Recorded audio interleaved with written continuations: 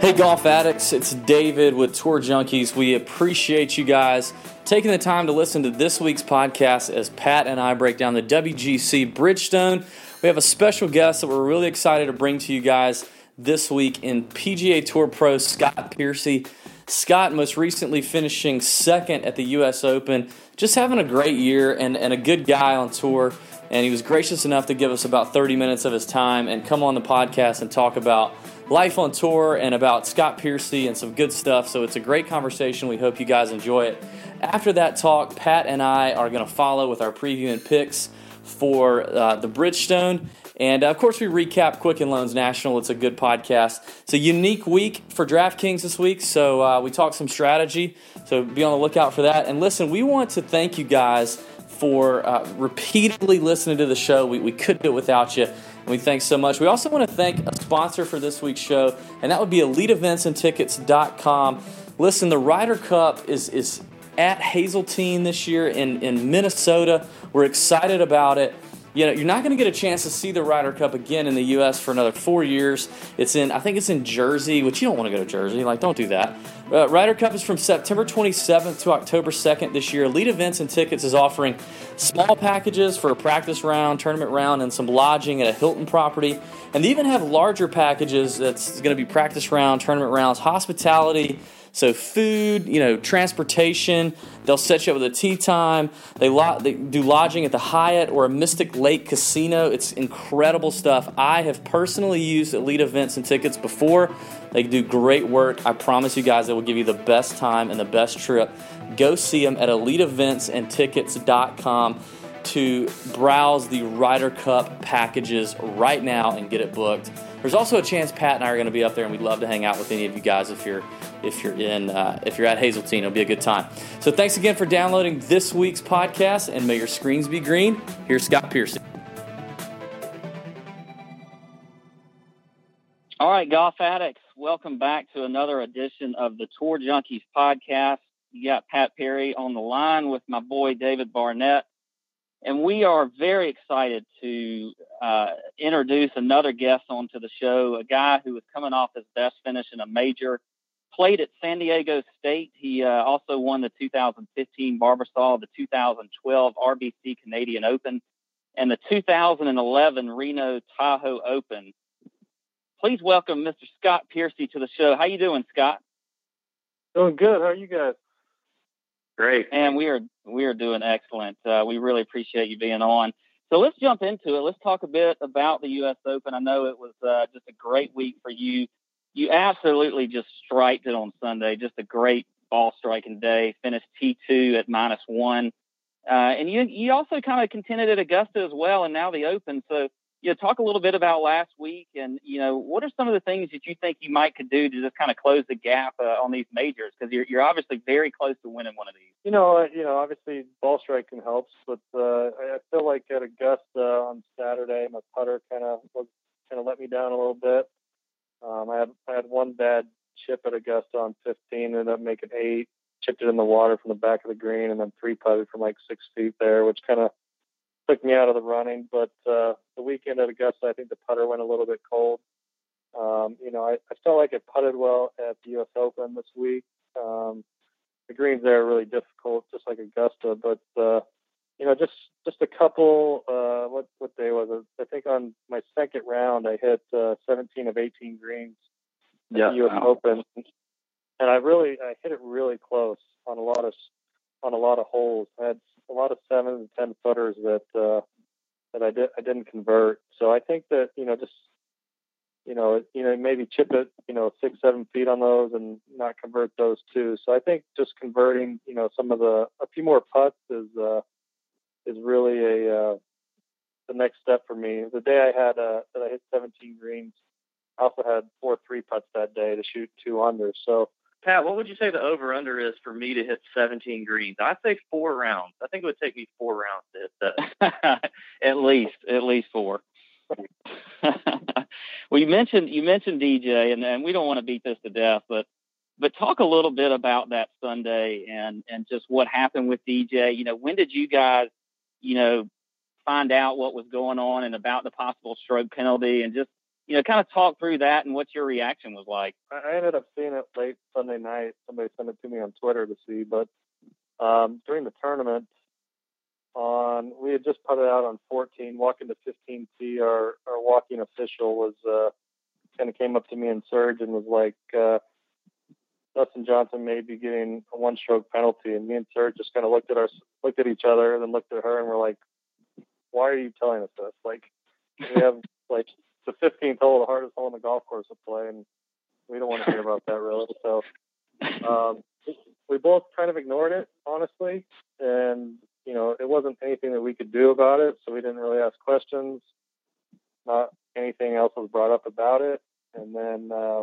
When we got done, we kind of said, what's the deal? And we still didn't even see it. So they weren't replaying it when we got done or anything like that. So we kind of found out afterwards. And then when I saw it later, I was like, I think everybody's kind of up in arms about it. So it's, I'd be furious if that was me getting a one-stroke penalty and I didn't cause the ball to move. So, do you think that is there ever a chance you think that the PGA Tour will consider writing its own rules and getting out from under the USGA, or is this just something we're going to have to deal with and it is what it is?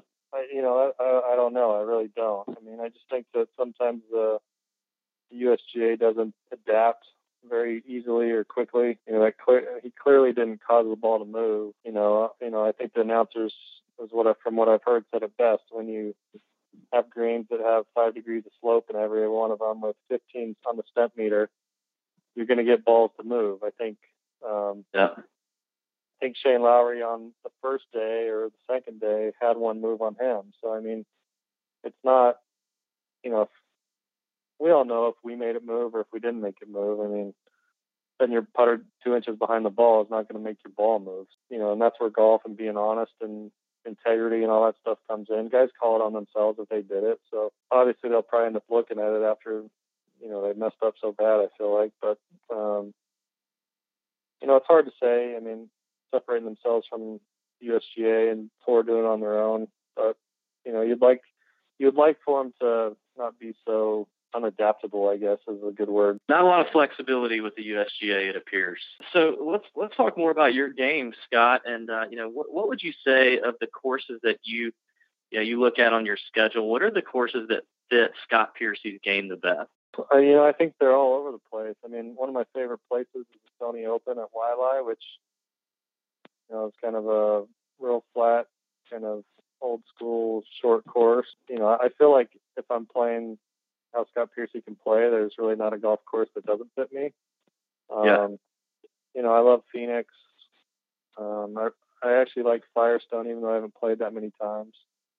I'm not as comfortable on that as I would probably like to be.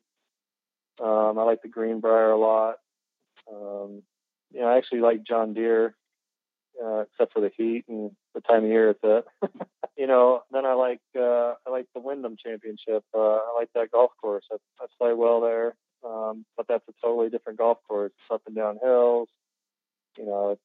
So I've had success there playing well. Where else? Vegas. I obviously play well in Vegas, generally speaking, but it's home. Do you play any courses like we asked Brooks Koepka this show one time, this question on our show one time, and we basically asked, are there any courses that he doesn't like? And he said, yeah, the ones I don't play. Are there courses on your schedule that you play that you're playing, but you're not a fan of? I wouldn't say I don't like the golf courses, but there's definitely, like Quail Hollow, for instance. I love that golf course. I love I love like everything about that tournament, but I feel like at that tournament, you have to hit a draw around that place on every hole.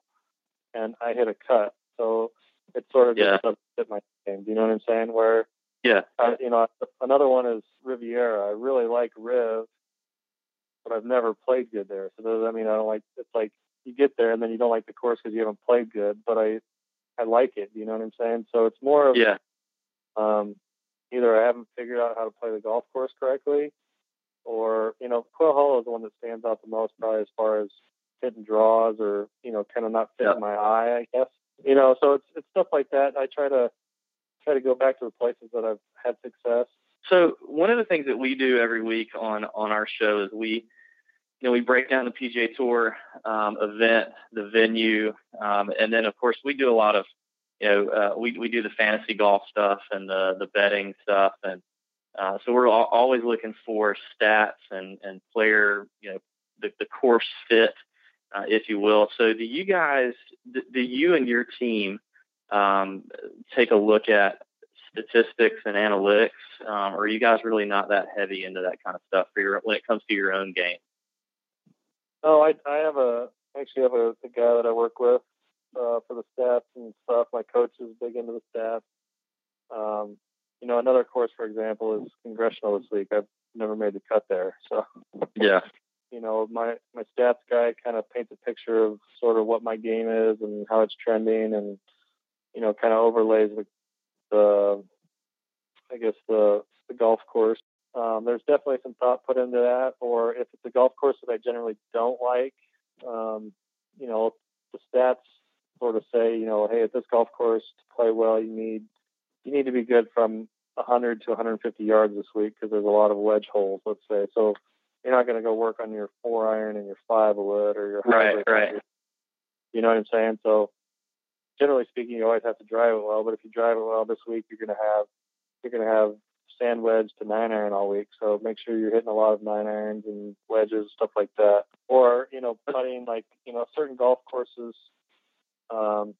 require, certain golf courses, it's like 10 to 20 feet is something that you need to focus on as far as putting, because you can't really get close to the pens, whereas a lot of other weeks, inside of, say, 10 feet or inside of 7 feet is a lot more important. So, you kind of do your preparation according to that a little bit. All right, so let's get into some fun stuff here, and we're gonna ask you to get real with us here, Scott. So, what's the dumbest question that you get asked all the time by a member of the media or a fan? Hopefully, it's not one that we've already asked. I think the dumbest.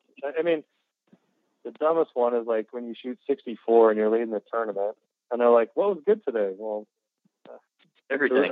Like it's up 64. Did you not watch? Like, yeah.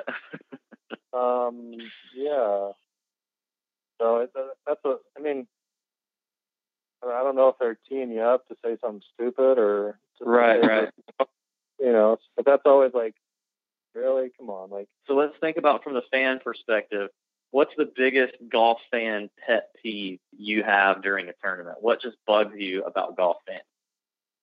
It's like, I guess one of the things this week was like, I get that people get excited, they get a few drinks in them, okay, yeah. Look for stuff, but like when you're walking like 20 feet from them and they scream at you, like, "Oh, Scott!" Like, and you look over and they're literally like, you could like take 2 steps and touch them. You're like that's. I guess that's kind of annoying, but I understand it. So, it's. I get one of the questions that I get all the time is like on Twitter is like when I do Q&As on Twitter. That's kind of I met you guys. Yeah. Is what's your dream foursome? Where like I don't like other than tournament golf and practicing a couple times, playing maybe once or twice while I'm home. I don't really play that much golf because I play golf for a living. So like for me to like think like I have to like put a foursome together and go somewhere, that's like kind of annoying to me. I don't know.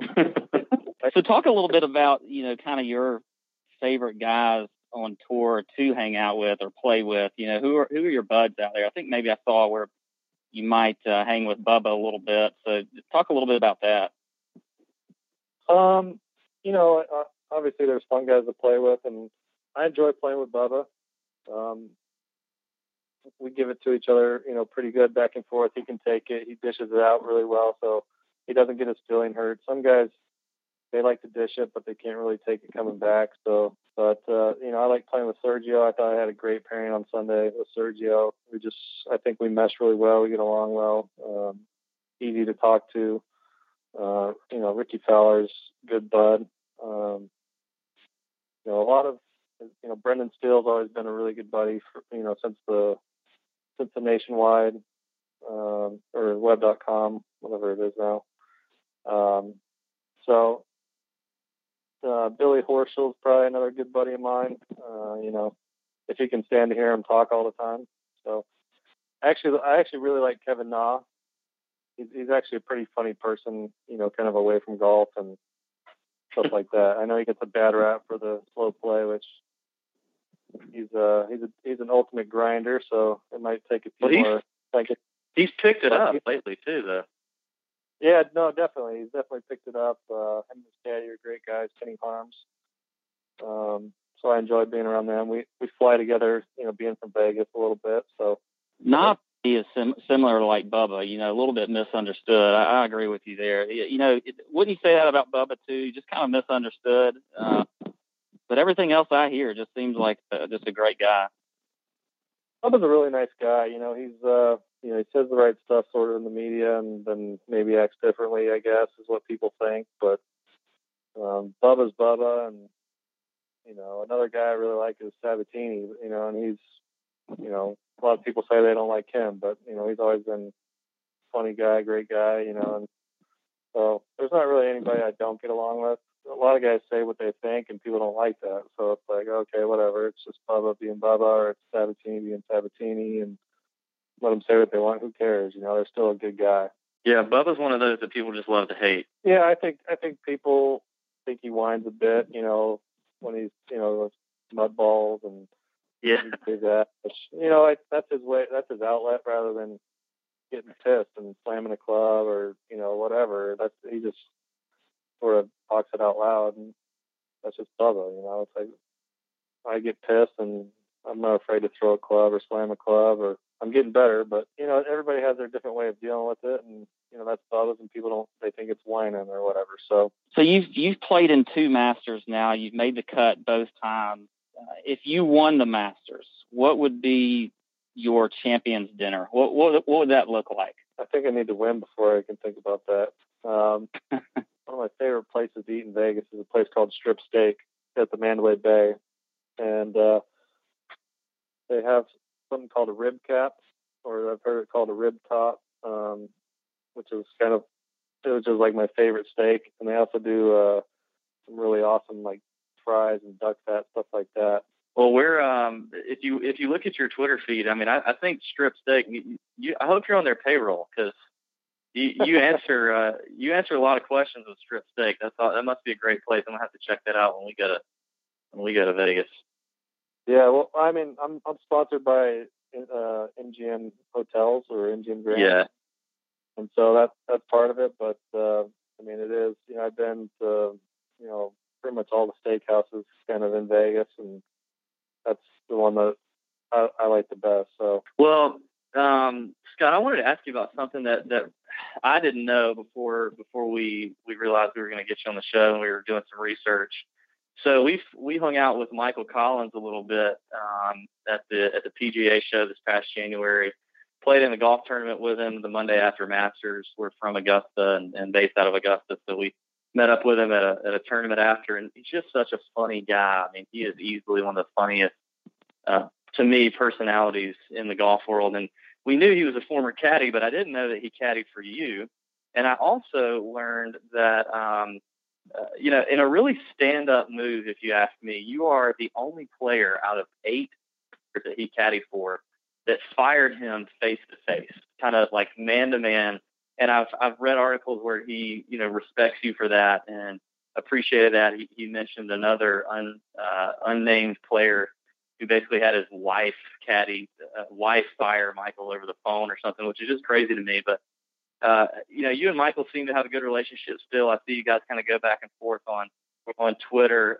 Talk about him and y'all's your experience with him as a caddy and that whole dynamic. Well, as far as firing him face to face, I don't think that ever happened because he's so short. Maybe look at my chest. Damn. Nice. No, Michael. It's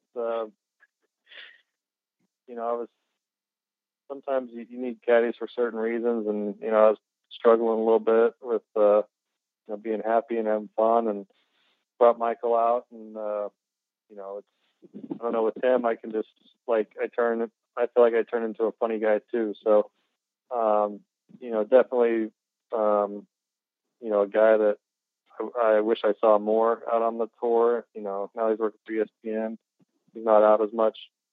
But definitely love the guy, and one of those guys that I always kind of revert to and talk to, chat with. So as far as the caddy, it was I'm not gonna say he was a bad caddy by any means, but it's certain players gel better, and it was such a short period of time. I feel like with my game that I feel like with my game I have a few different gears, and so sometimes it's kind of reading between the lines, kind of like a Bubba, like, oh, it's 190, well, you got to hit 9-iron. Well, sometimes I have that game, and sometimes I got to hit a 5-iron, so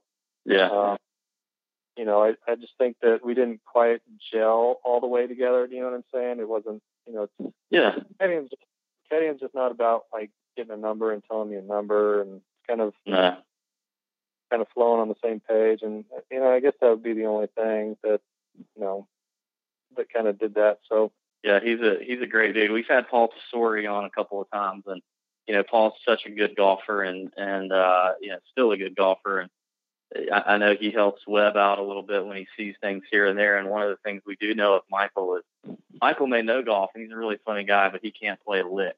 So he would have been no help to you in the fairway, I'm sure.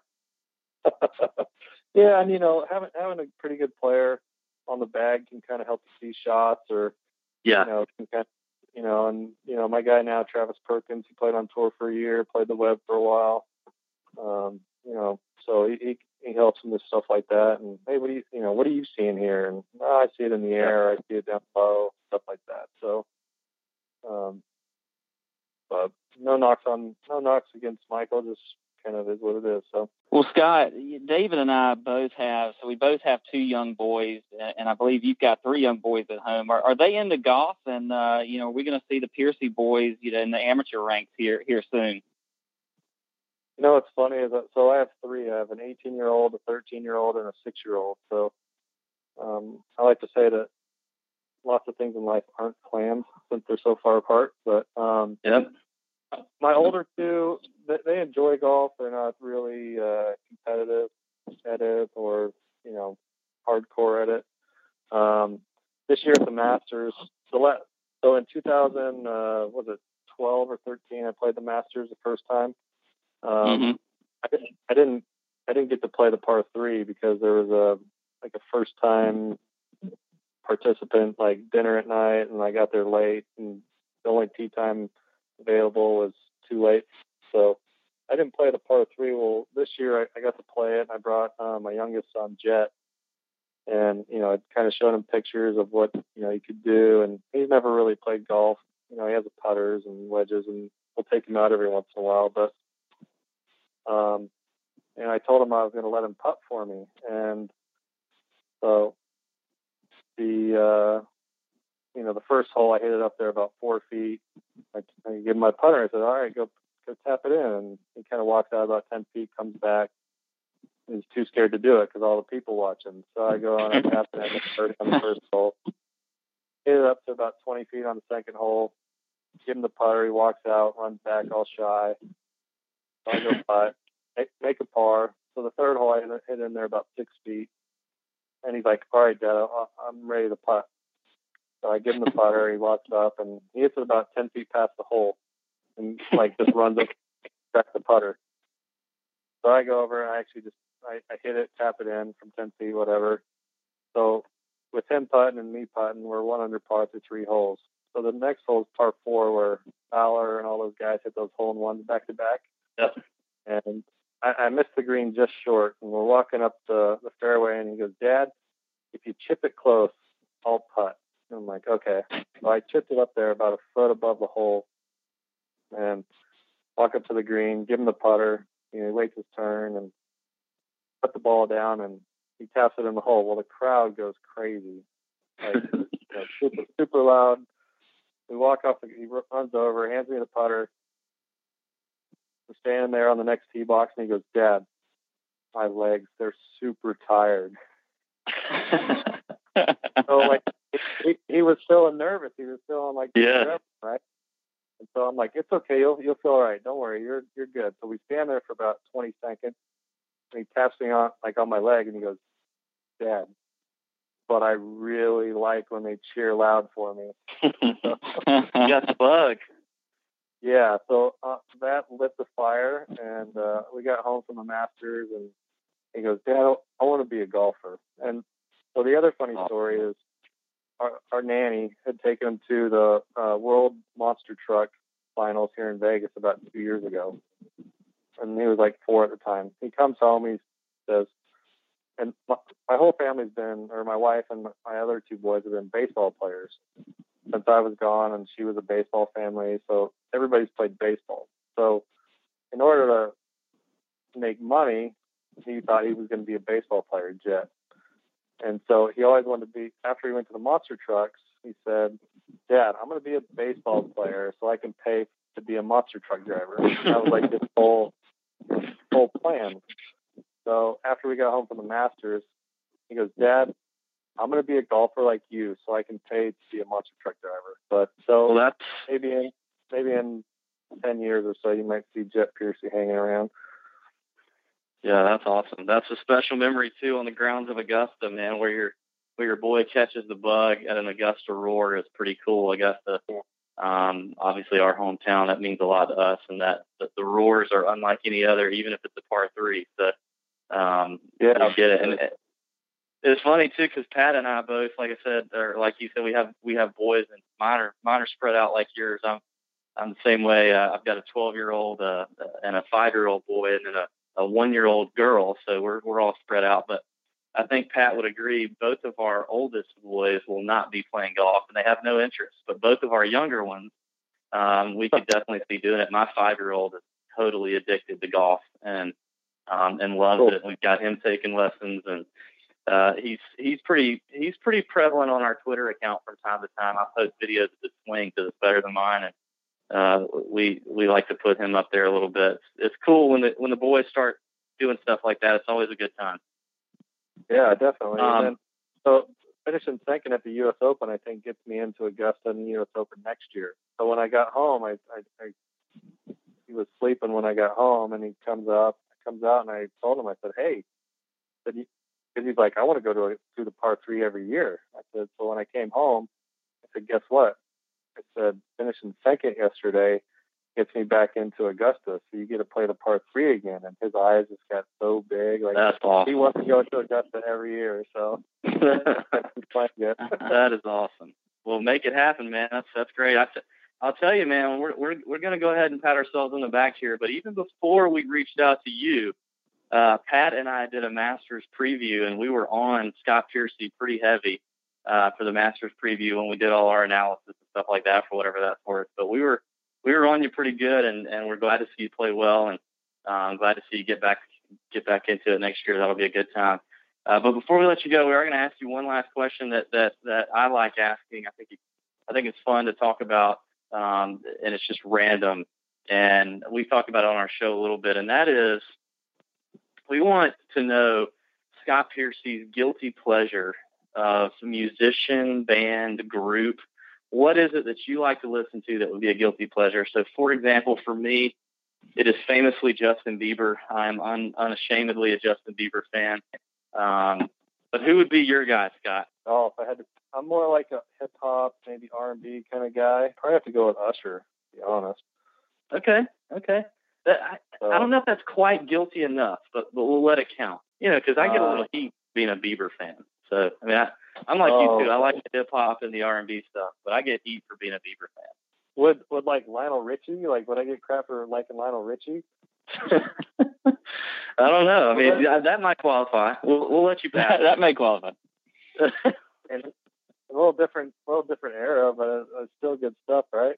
I mean, yeah. Some of Bieber's stuff is good. I mean, you got to remember, I got a 6-year-old too that as soon as we get in the car to go to school every morning, he puts it on the hits and sings all the songs that I don't even know who they are. So I actually got in trouble just yesterday, because my 5-year-old, who picks up on lyrics way better than any 5-year-old should, I've been listening to some Brothers Osborne, which is some really good country stuff. And I guess he was, you don't think about country just not being appropriate for your 5-year-old. But the other day, yesterday I got in trouble because my wife said the 5-year-old was singing "Taking T-shirts off each other," and I was like, "Oh, that would be Brothers Osborne," and I'm in trouble. So, well, good stuff, Scott. We appreciate it, man. It's been a good chat. Hope you play well in the next upcoming events and rest up from Oakmont. I know that was brutal, man. I think you played 36 on Friday, and then obviously in contention. So get you some rest and go to the Strip Steak over there in Vegas and enjoy yourself. And we appreciate you being on the Tour Junkies podcast. And love to have you on again sometime. Yeah, no worries. And one more stat for you guys is generally I make all my money from June to the end of the year, or the majority of my money. So that's another one that we've sort of found. If you think about it, all my wins have come in July or early August. So, good to know. All those guys bet, and this is kind of my time of year when it's hot. And yeah, that's a trend to notice, man. But we it seems like you've been up there and in contention a lot here lately. So hopefully you can pull out some wins in months not being July. Sounds good, man. I appreciate it. Thanks for having me on, and we'll talk to you soon. All right, folks, hope you guys enjoyed the interview with Scott Piercy. We really appreciate Scott taking some time after a long weekend, contending for the U.S. Open title. We appreciate him giving us the time and talking a little bit about that, and talking about his game and kind of getting to know Scott as well. He's he's been on tour for a bit and seems to be making a lot more noise here in the last year and a half, and I think big things are coming for Scott. We talked about how close he's been, especially in some of these majors, and it feels like he's getting there. So I'm pulling for Scott and appreciate him stopping by the Tour Junkies podcast. Hopefully you guys took some good nuggets from that. Pat, what'd you think of the Open talk? There was a couple things that I found interesting as far as Scott's take, but what did you think about it? We asked him about Sunday at the Open.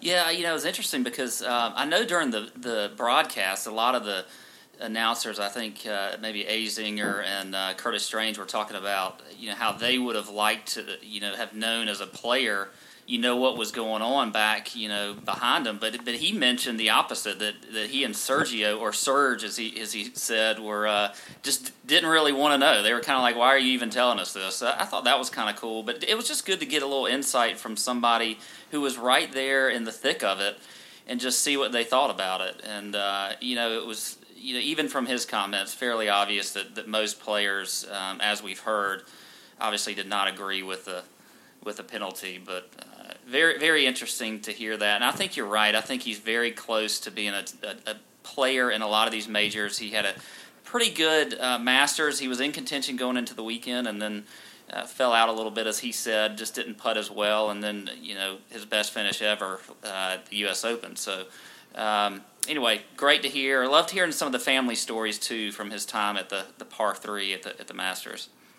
Yeah, that was really cool. I was definitely shocked to hear him say that him and Sergio kind of were like, man, why are you telling this? He said on 15, one of the toughest holes on the golf course, and you're telling us this. So obviously Scott at least didn't feel like it changed his strategy all that much, knowing that the DJ may or may not get a one-shot penalty. And also made it pretty clear that everyone thought it was a pretty dumb ruling. So the players agree, and it was cool. I also like the his take on Bubba. We've had other talks about Bubba before, and you and I kind of like Bubba, and so it's cool to hear him say that he gets along with Bubba and thinks highly of him.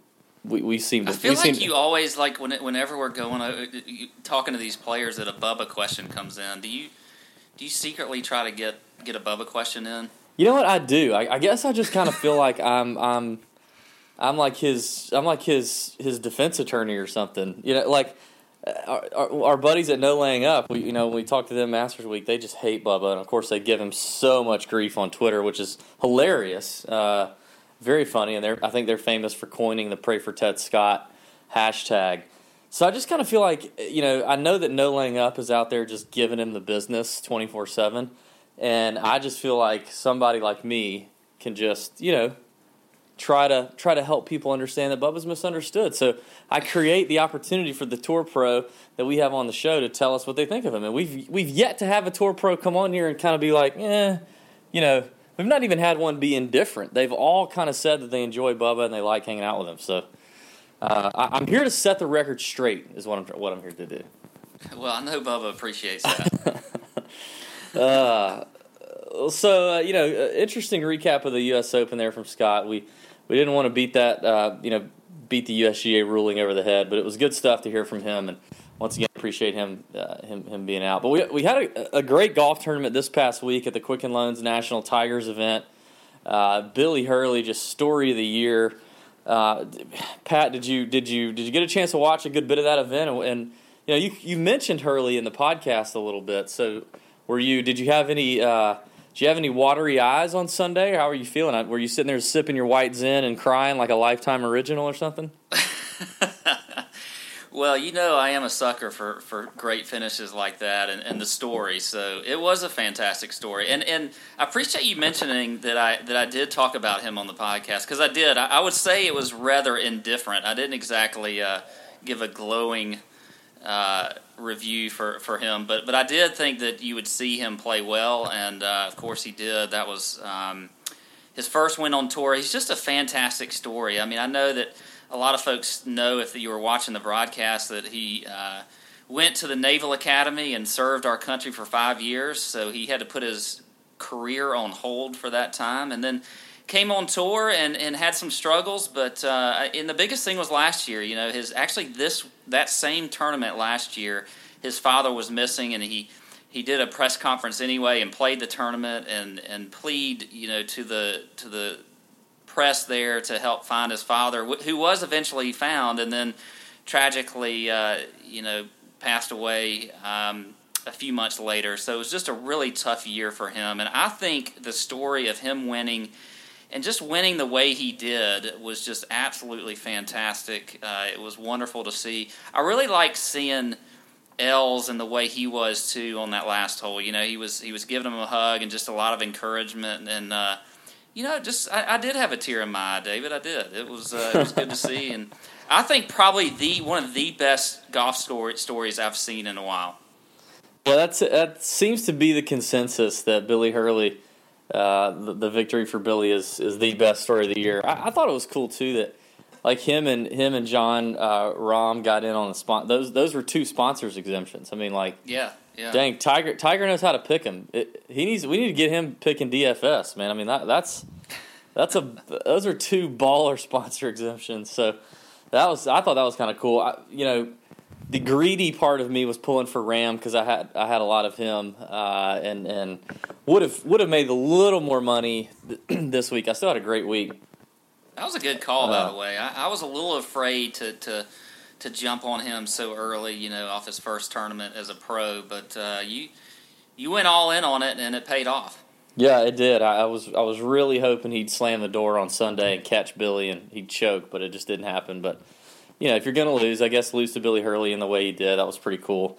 But, yeah, it was a good week for me. And we had some good picks, especially our scrub picks. We kind of said to fade Fowler and Reed. We faded those 2 guys. And well, you did. I was a little more on Fowler than you were. But well, and if you were going to be on one of them, Fowler was obviously the better one. So, I mean, it wasn't a terrible call anyway. But that was generally our strategy. And we had some good scrub plays. I mean, you had Steve Marino, who made the cut and actually was up there a little bit on Saturday. I don't know what he did on Sunday, and then I was on Johnny Vegas with the Thursday morning tee time. He comes out and he's in second place after Thursday and then almost misses the cut on Friday, which is just kind of what he does. But thankfully he gets enough of a lead on Thursday that he can stay the weekend. But we had some good value plays. So, it was a pretty solid week for us. I was, again, pretty happy with the results, and hopefully the listeners had some good weeks or good lineups this week as well. So good stuff. But that's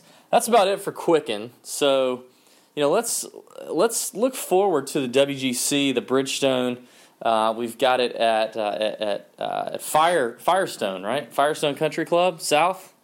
You're correct there. Akron, Ohio. So tell us about the golf course and the weather outlook and all that fun stuff. Well, yeah, so this is a WGC event this week, the Bridgestone Invitational at Firestone Country Club South Course. It's a Robert Trent Jones design. It's a long one. It's 7,400 yards. It's a par 70 this week. You got bent grass greens. This course is fairly iconic, I would say. I don't think there's anything necessarily special about it, but it is a tournament that most people watch every year because you usually have some of the best players in the world at the tournament. Now, this year is a little bit different because it's kind of you got the French Open over in Europe, and some of these players are wanting some Ryder Cup points, so they're playing that tournament instead. I think So last I checked, I think there's 61 players in the field, and there's more room, but they're not going to fill it up. But one of the interesting holes out here is the par 5 16th hole is 667 yards. That would take me probably almost 3 drivers to get to the green. But yeah, you got a no cut event this week, so that tells us one of the things that we're going to look at is wanting scores in our lineup because there's not going to be a cut. Weather this week's going to be pretty good. I think we got a week that we may not see any delays. Friday you may see some rain. We got a 50% chance of storms, but other than that, it's going to be beautiful. So looking forward to it. Going to get to see some of the top guys play. You got DJ back this week, so and I know you've got a few stats that you'll go over. I'll run past some of the past champions here. You got Shane Lowry last year. Rory won it in 2014. Tiger won one of his 8 titles in 2013. Then you had Keegan before in 2012 and Adam Scott in 2011. That's a quick rundown there for you, David. What's the weather looking like there, Pat? I gave the weather. You tuned out again, didn't you? Dang it. God. That's the second week in a row I've literally gone over the course. I mean, have you just decided that you're just going to tune out every time I do that? I think I have. I'm pretty sure. Well, hold on. Yep, I have. I've definitely decided to do that. Well, that's 2 weeks in a row, so it's a trend. So your recent form is showing that you're just going to tune out. Dang it. Oh, man. Anyway, maybe I'll have to go back and listen to our show so I can get the weather. I need to know. Hey, just one day with a chance of rain. Okay. Friday. That's all you need to remember. Okay, good. Yeah, so some stats I'm looking at, other than form and course history, would be driving distance, considering the length out here. I looked at last year's top 10 finishers. You had 7 guys out of the top 10 finish top 20 in the field in driving distance. Only 3 of those top 10 finished top 20 in the field in fairways hit. So I don't think accuracy is as important. I do know that the rough out here can be kind of nasty, and that it is what it is. But I still think I'm going to lean towards the bombers this week. So driving distance is there. I also looked at some proximity ranges from 175 to 200, and then greater than 200. Again, going back to the distance, so I checked that out. And then strokes gained approach I looked at, and then probably the heaviest weighted stat for me this week is going to be right off the Fantasy Golf Metrics site. Points against the field average. So once again, just targeting those scores, and that's going to be recent guys who are scoring well in the last 12 weeks according to Fantasy Golf Metrics. So that's probably a big one for me. Again, like you said, with all four rounds up for grabs for every player, unless there's some kind of withdrawal, you gotta have guys that can score from top to bottom in your lineup. I think that's going to be important. Yeah, so what do you think about, before we get into the players, Pat, how does this, there's always, with an event like this, a no-cut event, a small field, only 61 players, how does that change your bankroll management? So do you play, how many contests do you play? Do you prefer the GPP or the cash games? How does that look for you when you have an event like this? I think for me this week it's I'm probably going to lean more heavily towards GPPs, and I'm probably going to cut back a little bit on my bankroll, just because I think there's so much, there's just not as much variance with the with the no cut, and I think with GPPs you can try and be as contrarian as you want as you can possibly be, and maybe hit one of those. And so I probably am going to focus on being a little bit contrarian, especially in GPP, and not really go as much on the cash lineups. But as you know, I tend to lean that way anyway, typically. Right. But I am going to scale it back a little bit from a budget standpoint, and just kind of get ready for the Open in a couple weeks. That reminds me, we probably should mention that next week has been canceled with the Greenbrier. So that's right. I don't know if we'll talk about that later at the end of the show or now, but that's going to be interesting. Yeah. You brought it up. So yeah, Greenbrier is basically ruined. I just seeing pictures from that, and thoughts and prayers out to the people in West Virginia where that's been impacted so heavily with the flooding and the mud and all that. But the golf course looks like I don't know how you recover from something like that. It looks terrible. Yeah, and that's such a beautiful area too. Yeah, it's just, and it's mud. It's not just water; it's mud. I saw Michelle Tesori posted something on Facebook of a house that I guess she's rented when they've gone to that event. And the living room in this house, the floor is like a brown color, and it's just 1.5 inch deep footprints throughout the entire house. It's just mud in this, covering the floor of this house. It's terrible stuff. So, not surprising that the Greenbrier is canceled. I don't know we haven't really decided what we're doing as far as our podcast. So I don't know if we're doing something or not, or if we're going to release something, or we're going to do like a British Open preview thing, or we'll do something special, or we might just take the week off. So we'll see. So to be determined there. But yeah. But then you got the British Open coming up the next week, and that should be fun. Looking forward to that as well. So all right, so let's get into the picks then. So let's go straight to strategy then. So GPPs, and I'll say that's kind of my strategy as well. And I typically tend to be the cash guy. I will be leaning more heavily towards GPP this week, and I'm also going to scale down my payroll just a little bit. Not terribly. I know a couple of guys in our world tend to not even play at all, but I'm definitely going to play. I still like it. You do lose a little bit of the edge, and the variability impacts how well you could do if you do the research. But I do like the GPP the GPP angle that you mentioned. So tell me then, Pat, where are you going to start your GPP lineups out of these 61 players? Well, I tell you, the just right off the bat, I am going to fade the top three guys in Jason Day, DJ, and Spieth. Wow. And I'm going to start with Adam Scott, who I love this week, and Brooks Koepka, who is my favorite guy this week at 9,900. Yep. Koepka's my number one guy this week, and so I think start a lot of lineups with him, because then I can fit some guys in there that I really like down in the 8 and the 7 range. And so that's going to be my strategy. Now, again, let's not take this the wrong way. Obviously, fading Day, DJ, and Spieth, those three guys all could easily win this, and probably may. But I just think for my lineups this week, for the way I want to play, I'm going to skip out on those three guys, and I'm going to start with Koepka and probably some Adam Scott in there.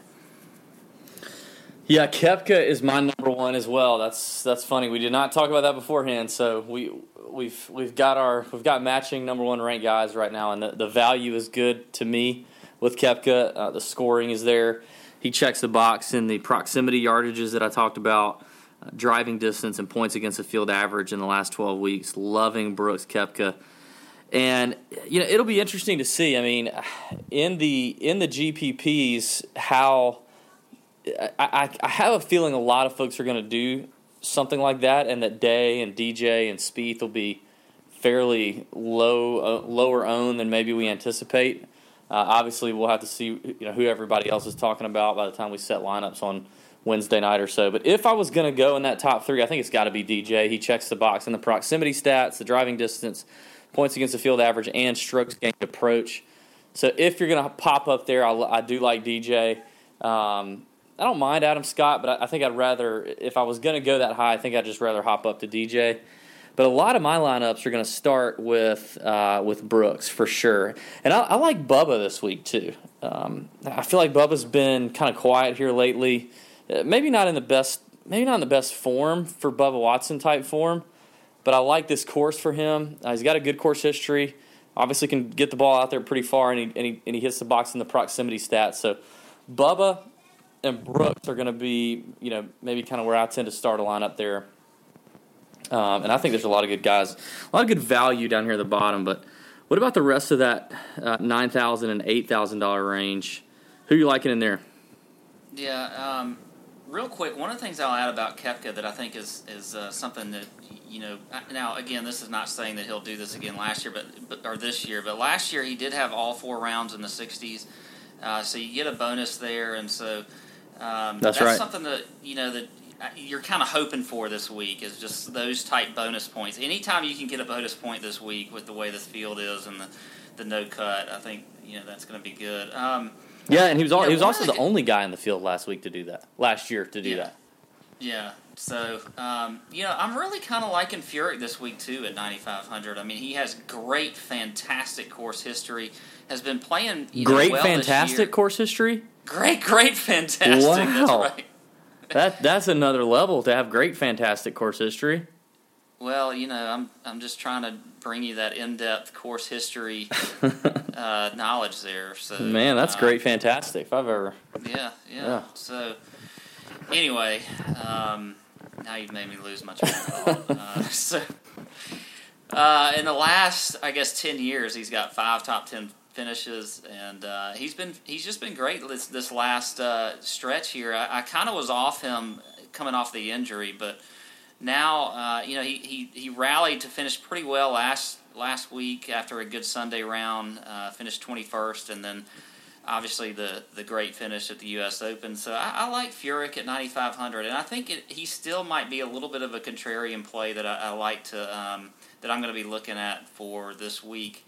So he's one of those that I like as well in that 9,000 range.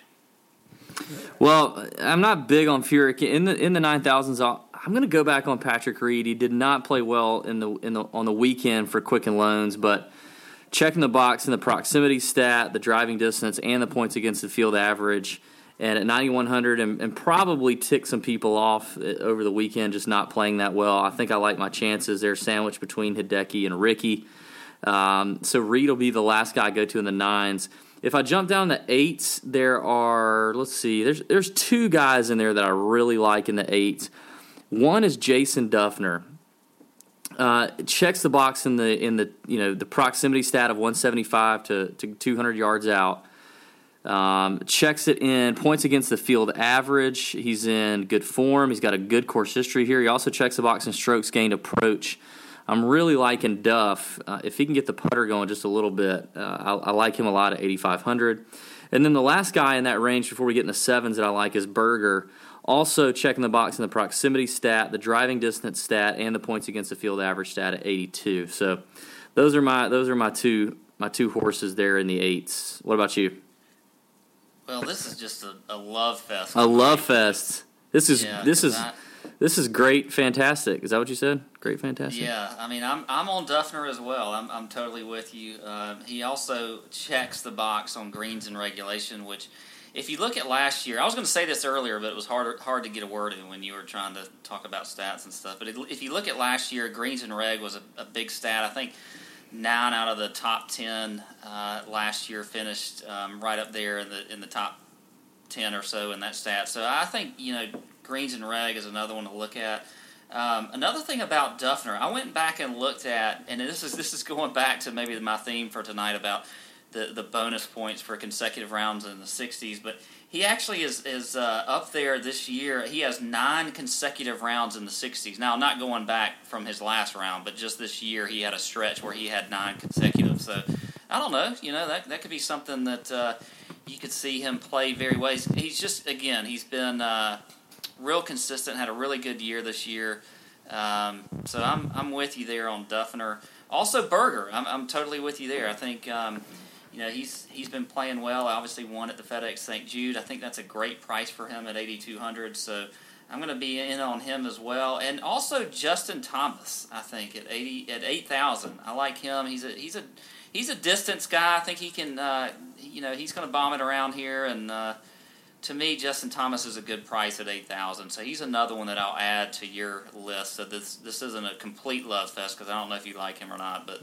Yeah, I'm not huge on him. I prefer to grab Berger there just above him or drop down in the sevens. There's 3 guys I like in the sevens, and I'm going to go low sevens because I think with my strategy of trying to load up with like a Brooks and Bubba combo, I'm going to have to get down here.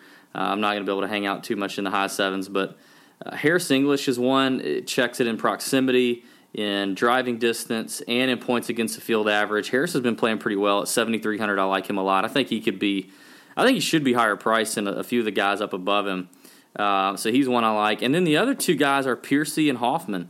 This just feels like one of those, again, where Piercy just kind of a little underrated, here. And he's a scorer. We know he's a scorer. He's in good form coming off the U.S. Open finish. I know he can hit it a long way. So I like Piercy at 7,100, and then right below him, Charlie Hoffman, checking the box in the proximity stat, driving distance, and the points against the field average stat. So English, Piercy, and Hoffman are 3 guys that will probably be, find their way as on a lot of my lineups, so I can stack 2 at the top. Yeah, I'm with you on those. Not as much on Hoffman. Definitely love Piercy. He was one of those I wrote down at 7,100. I think he's going to be a good play this week. 2 guys that I'll mention, and I think they kind of focus in a little bit on that GPP theme, is J.B. Holmes at 7,700. Like him from a par 4 scoring, he checks the box there, so he's going to have some birdies. He's obviously if you know JB, he can bomb the ball, so I love that this week at 7,700. Also like Russell Knox, who I was on at the U.S. Open. He checks the box on par 4 scoring, total driving, greens and reg. So I think at 7,500, Russell Knox is another guy that I'm going to be all over this week. So those are 2 that I'll add in the 7,000 range, in addition to Piercy and also Grillo, who's a first-timer this year. But he's a good total driver of the ball. He's gonna hit fairways and also hits it a decent ways. So I like Grillo. He's a greens and reg type guy too. So 7,000 for me is a good price. So he's another one that I will throw in there as well.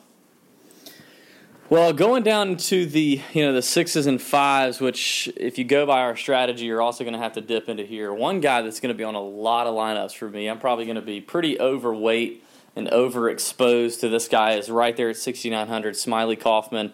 Love Smiley Kaufman in this spot. It's a scores golf course, which he does. He can take advantage of his length. He checks that box, and he's checking the box in that proximity category that I mentioned.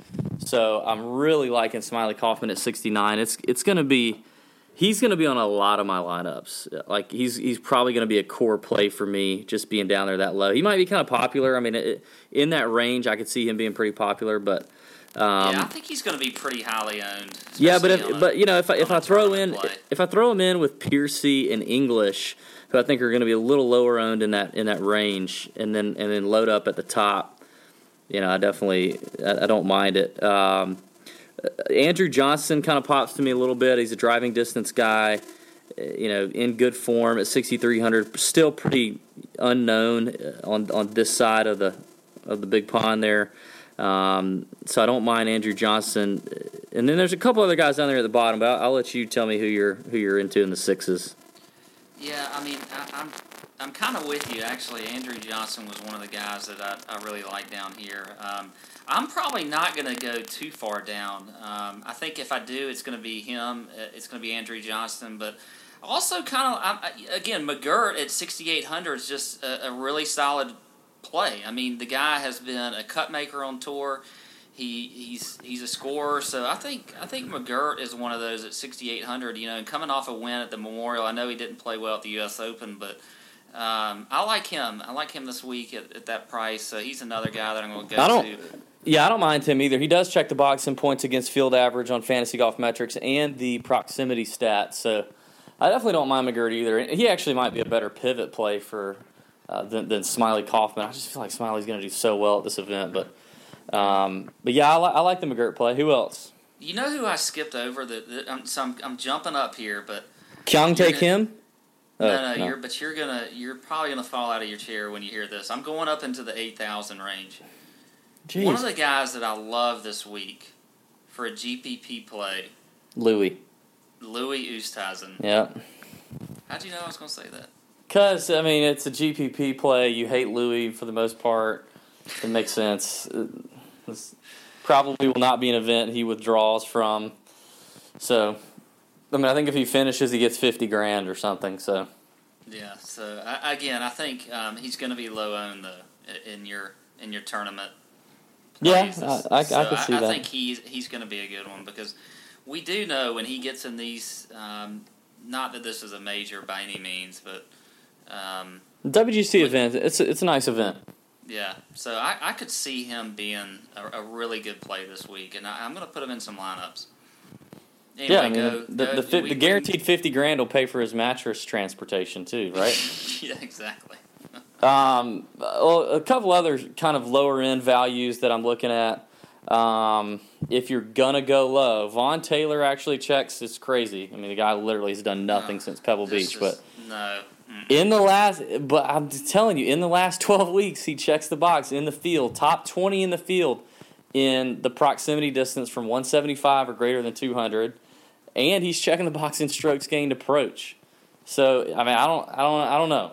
I'm just saying at 5,900, Vaughn Taylor probably going to be sub 3% owned in one of the big ones. Bowditch intrigues me a little bit. I worry about his driver. I know he's trying to control the driver a little bit, but I do know Bowditch can score, and he's guaranteed to play the weekend, so that's good. That's good news. A little interesting there, but actually below him, Davis Love interests me a little bit too. He's got an incredible course history here back in the day, but we still know Davis can hit the ball. Like Davis Love can still hit the ball out there a little bit. He checks the box in the last 12 weeks in the proximity stat. And I don't know, he's been playing well this year. I could see if I was gonna go way on down. I mean, $5,700. I don't mind it. So that's it for me. I'm gonna get pretty cry in those GPPs, so I'm gonna have to go down there. Yeah, I think you will. But I can see the Davis Love play. I'm actually with you with Bowditch. I mean, he was 12th here last year. I think it's coming around for him. I really do. So I mean, I know he had that. One day that was not very good at the U.S. Open, but he had a pretty good score. He was 1-2 over his second round. So I think that could be, he could be a good play. From a 5,000 guy standpoint. And he's probably listening right now, so he's gonna get on me for either being on him or not being on him. I don't know which one it is, but yeah, he'll probably say, "No, mate, don't do it. Like, don't pull the trigger." you dumb steppo. Yeah. Well, good stuff. Those are the picks. We went through them kind of quick, short field, obviously. Not a lot of action on DraftKings. The Piercy interview is full and some good content, so we kind of went through that quickly. A few announcements to make. We do have about, if you got a T-shirt, there's still about 13 of you that have not paid yet, so go ahead and pay up. I sent some directions to your email if that was you. So please pay up. If you don't in time, then we're just gonna give your shirt to the next person. We do have some people who wanted shirts that got in late, and we only sold 50 of them. So I've got some folks on standby. So go ahead and send us check that email and send us payment if you've not already. Also, man, with the British Open being so quick, we've got the Listener League to do again. So we'll get the 50 person Listener League in.